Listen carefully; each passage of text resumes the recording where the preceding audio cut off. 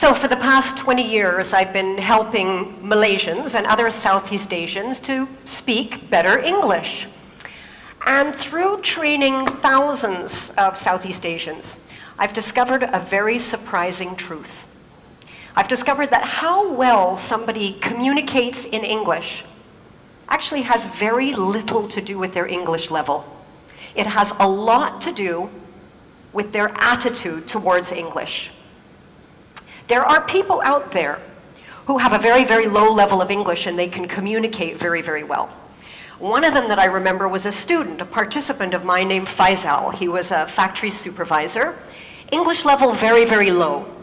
But this guy could just sit and listen to anybody very calmly, clearly, and then he could respond, absolutely express his thoughts beautifully at a very low level of English. So today I want to share with you what is so different about people like Faisal. How do they do it? And second of all, why is this so important, not only to you, but to your children, to your community, and to the future of Malaysia? And third of all, what's one thing you can do, starting today, if you want to speak with that calm, clear confidence that people like Faisal has? So first of all, what is so different? How do people like Faisal do it? So to answer that question, I'm going to take you back about 10 years, okay? So I was training staff at that time, and my daughter at that time was taking piano lessons. And I started to notice two really strong similarities between my daughter's attitude or thinking towards playing the piano and a lot of Malaysians' thinking or attitude towards English. Now, first of all, I should tell you, my daughter absolutely hated piano, hated the lessons, hated practicing. This is my daughter practicing piano, okay? This is as good as it got. This is the real thing. And she dreaded going to piano lessons because to my daughter, going to piano lessons, she was filled with this sort of dread because it was all about not screwing up, right? Because like for a lot of piano students, to both my daughter and her teacher, her success in piano was measured by how few mistakes she made. Now at the same time, I noticed that a lot of Malaysians went into English conversations with the same sort of feeling of dread, this sort of feeling that they were going to be judged by how many mistakes they were going to make and whether or not they were going to screw up. Now, the second similarity that I noticed was to do with self-image. You see, my daughter, she knew what good piano sounded like, right? Because we've all heard good piano. And she knew what her level was, and she knew how long she'd have to play for to play like that. And a lot of Malaysians, I noticed, had this idea of what good, proper English is supposed to sound like, and what their, I see a lot of you nodding, and what their English sounded like, and how far they'd have to go to get there. And they also felt like they were, like my daughter, just bad. Bad piano player, bad English speaker, right? My English not so good lah, cannot, sorry ah, shaya, cannot ah. So I could see these similarities, but I still couldn't figure out, okay, what is it about these people like Faisal that are so different that can just do it smoothly, calmly, with confidence? And one day I discovered that answer, and I discovered it quite by chance. It was a day when my computer broke down and I had to go to a cyber cafe. Now, okay, it was my first time, and I discovered cyber cafes are disgusting places, okay? They're really gross. They're smelly, and they're filled with boys, and they're all playing noisy, violent games. They're just disgusting places. But I had to go there, so I sit down, and I start noticing this guy beside me, and I become very, very interested in this guy next to me. Now, this guy is playing this game that is basically, it's like shooting people until they die, and that's it, right? That's the game, right? And I'm noticing that this guy is not very good. He's like, in fact, terrible, right? Because I'm looking and I'm seeing like a lot of shooting and not much dying, right? But what really interested me was behind this lousy player were three of his friends sort of standing there watching him play. And what I really noticed was, even though this guy was terrible, even though his friends were watching him, there was no embarrassment. There was no feeling of being judged. There was no shyness. In fact, quite the opposite. This guy's like totally focused on the bad guy, smile on his face. All he can think about is killing these guys, right? And I'm watching him and I suddenly realized, this is it. This is the same attitude that people like Faisal have when they speak English. Just like this guy, when Faisal goes into an English conversation, he doesn't feel judged. He's entirely focused on the person that he's speaking to and the result he wants to get. He's got no self-awareness, no thoughts about his own mistakes. Now, I want to share with you a real, true example to paint a picture of somebody who speaks English like they're playing piano and someone who speaks English like they're playing a computer game. And this is a true story. Happened to me. A while ago, I was in a pharmacy. I had to buy Omega. My doctor said I should get Omega. And I go to the shelf, there's tons of Omega. There's Omega that's high in DHA, Omega that's high in EPA, and I don't know which one to buy. Now, the sales rep happened to be there, and I saw she was like this well-dressed professional woman. I walk over to her, and I see this look as she sees me, this sort of, it's a look I recognize very well.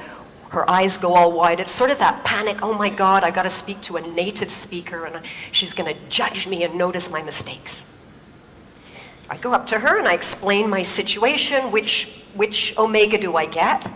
And she starts explaining to me everything about DHA and EPA you could possibly imagine. She speaks very quickly, goes all around in circles, and when she finishes, no idea what to buy. Right? So I turn to the girl behind the counter. Now, the girl behind the counter, I heard her before, her English level is very low. But when I walk over to her, this girl, there's no fear. In fact, she's just looking at me.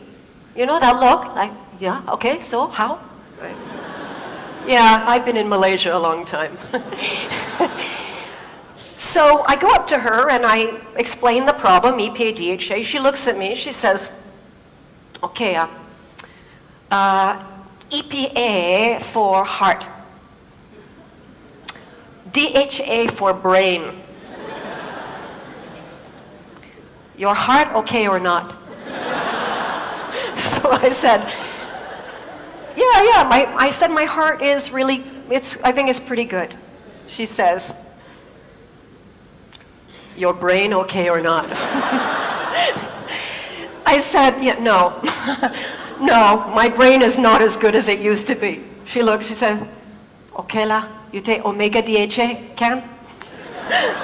Problem solved, right? So we've got two different kinds of communicators. We've got the one who's got a high level, but totally focused on herself and getting it right, and therefore very ineffective.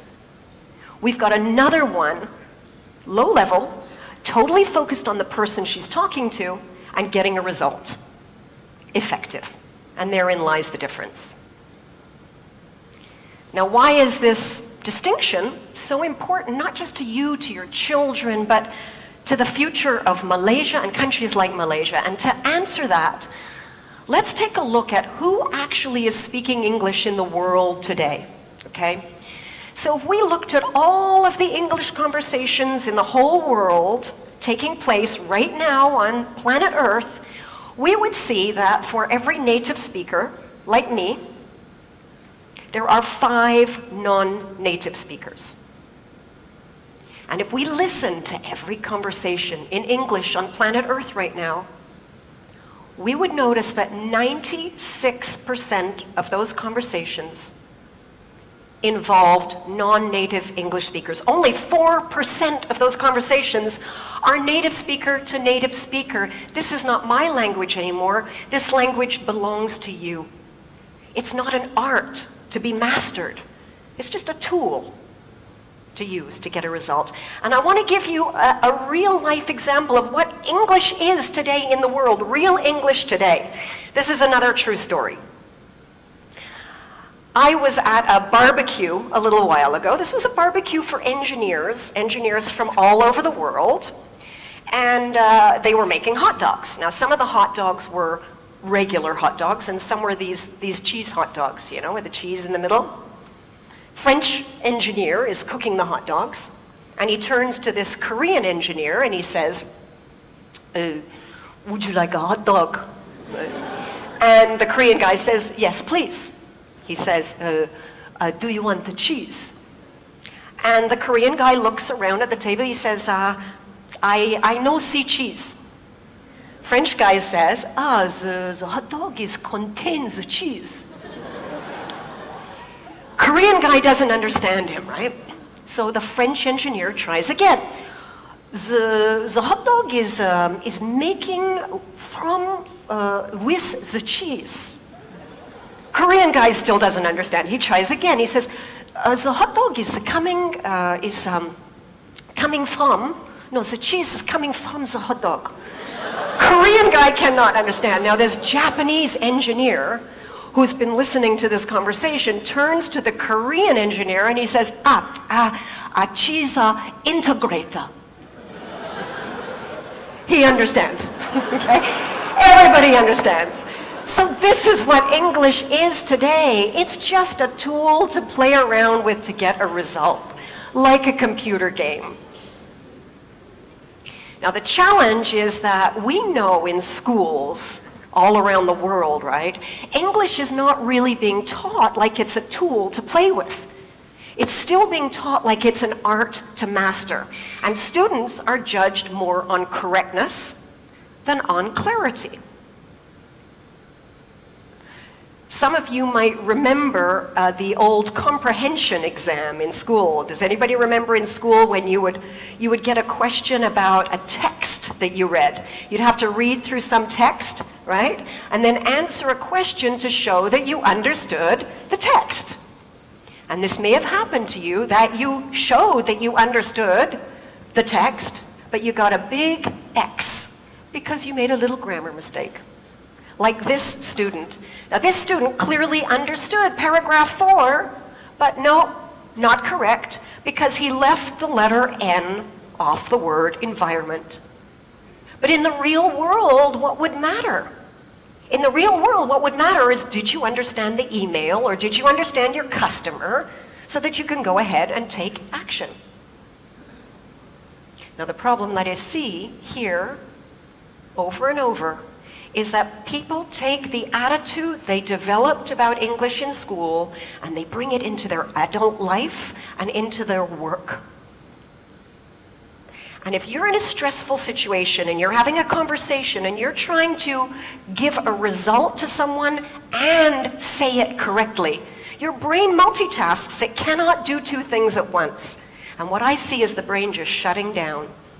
And you may recognize these 3 symptoms of the brain shutting down. The first one is that your listening goes. Someone's talking to you and you're so busy thinking about how you're going to respond and express yourself correctly, you don't actually hear what the other person said. And I can see a lot of nodding in the audience. The second thing to go is your speaking. Your mind sort of shuts down and that vocabulary you do know just disappears and the words don't come out. The third thing to go is your confidence. And the worst thing about this is you may only be confident because you cannot express yourself clearly, but to the person talking to you, they may misunderstand this as a lack of confidence in your ability to do the job, to perform.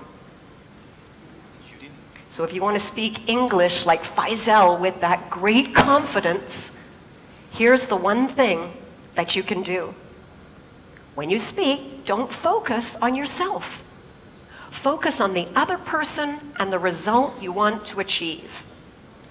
Imagine a next generation of Malaysians, all with that wonderful confidence in communication that Faisal has at any level of English. Because let's remember that English today, it's not an art to be mastered. It's just a tool to use to get a result. And that tool belongs to you. Thank you.